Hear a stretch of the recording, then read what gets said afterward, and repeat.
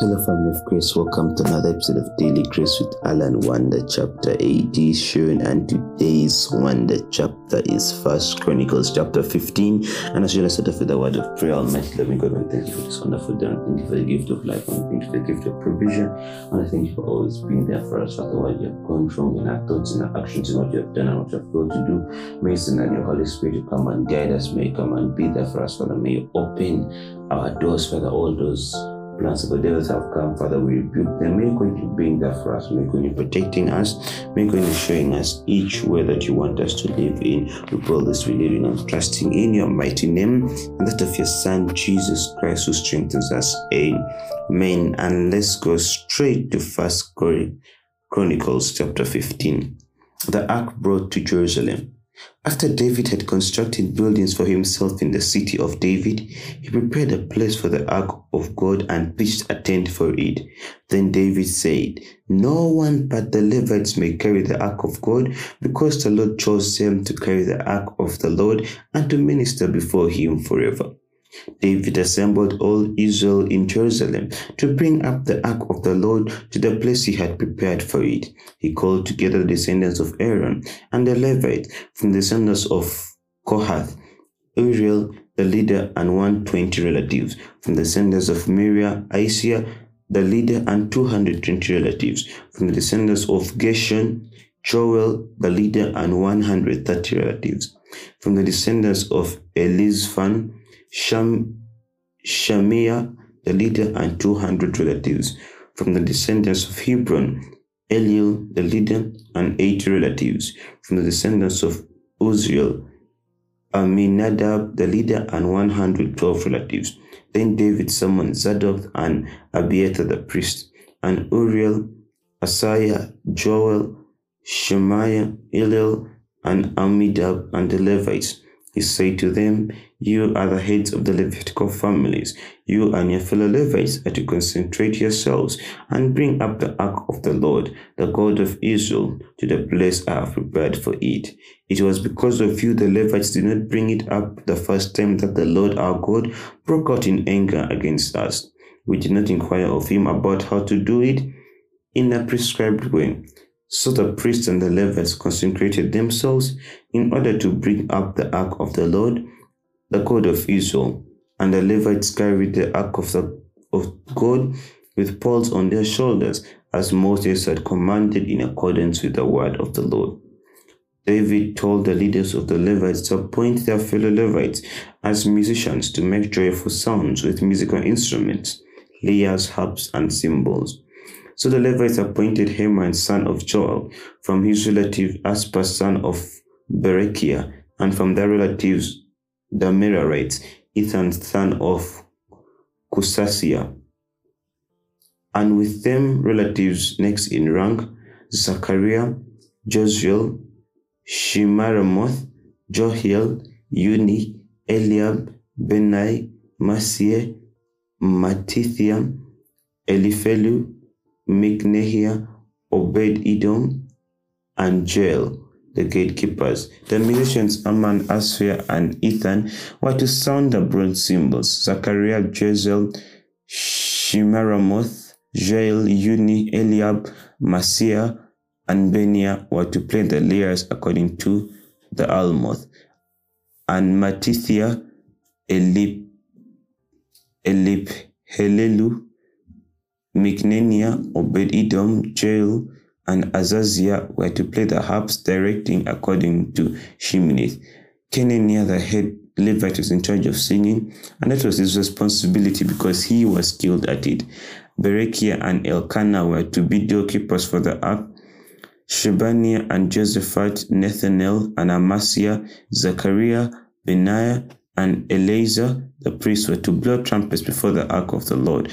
Obed-Edom and Jeniah were also to keep the doors for the ark. So David and the elders of Israel and the commanders of the units of 1,000 went to bring up the ark of the covenant of the Lord, and from the house of Obed-Edom with rejoicing, because God had helped the Levites who were carrying the ark of the covenant of the Lord. 7 bulls and 7 rams were sacrificed. Now David was clothed in a robe of fine linen as were all the Levites who were carrying the ark, and as were the musicians, and Kenaniah, who was in charge of singing for all the choir. David also wore a linen ephod. So all Israel brought up the ark of the covenant of the Lord with shouts, with the sounding of rams' horns and trumpets and of cymbals, and playing of lyres and harps.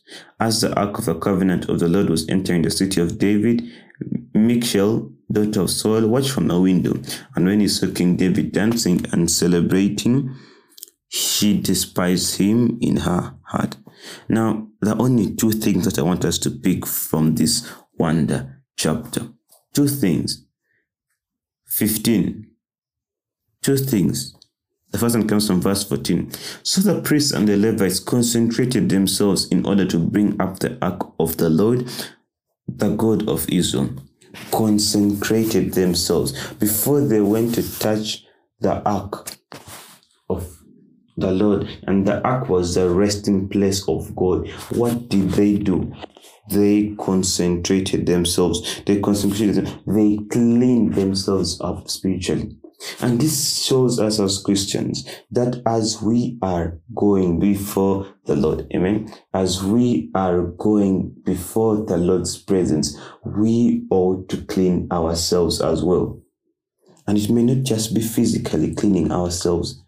It can be spiritual cleansing, amen.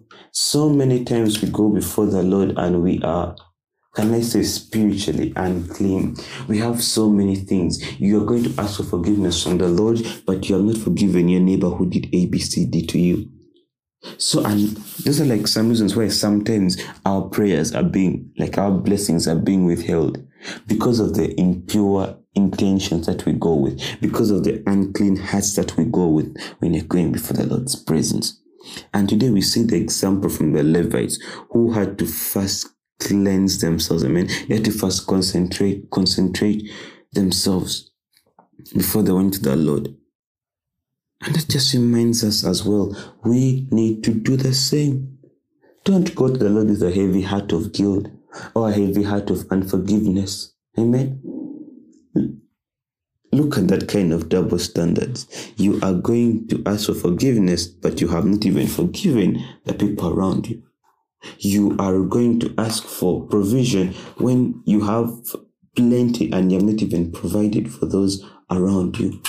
Are you seeing how selfish that becomes?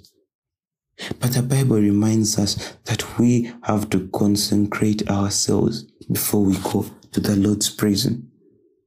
And the other message that I wanted us to really pick comes from verse 26.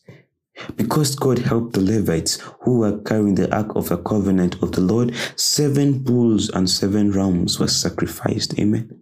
Thanksgiving. I think I've talked about this and some of you have been tired. So many times when the Lord does something for us, we always tend to forget. Amen. We always tend to move on so fast. But today, David and his people are challenging us that when you see that the Lord has done something for you, why don't you give him thanks? It may not necessarily be something that is, can I say, tangible, something that is physical, you know. It may be spiritual, but regardless, give thanks. Even just getting on your knees and appreciating God for what he has done. That is it. Do not allow. Don't be that ungrateful Christian. You see, like when you say thank you to someone and someone has helped you, it even motivates them to help you the more. And even makes them happy, you know. Just imagine it while you helping someone and they never say thank you. And I'm not saying you should not help people who only tell you thank you, but I think you get the point I'm saying. Always get time to give thanks to the Lord. And there are so many ways you can sing, you can dance, you can do charitable activities, you can I say, go and clean a church. There are so many ways. And that's what I had for you today. Get some time, read 1 Chronicles chapter 15. What do you get? What message do you understand? What do you get? Feel free to write to us dailygracewithalan@yahoo.com or send us a direct message on Instagram or Twitter at dailygracewithalan. Remember, the Lord can use one word to send 1,000 messages. Almighty loving God, I thank you for this wonderful day. And thank you for the gift of life. And I thank you for the gift of this wonderful wonder chocolate you have given us. Father, may God you blessing us. May God you open our eyes. And may always be there for us. May you always guide us and protect us and show us the right way, Father, for all the times that we have come before you with a heavy, dirty heart, Father. May you forgive us and may you cleanse our hearts. May you fill us the Holy Spirit so that we never come with you with heavy laden hearts of guilt and sin. We told us believing and trusting in your mighty name, not of your Son Jesus Christ, who strengthens us. Amen.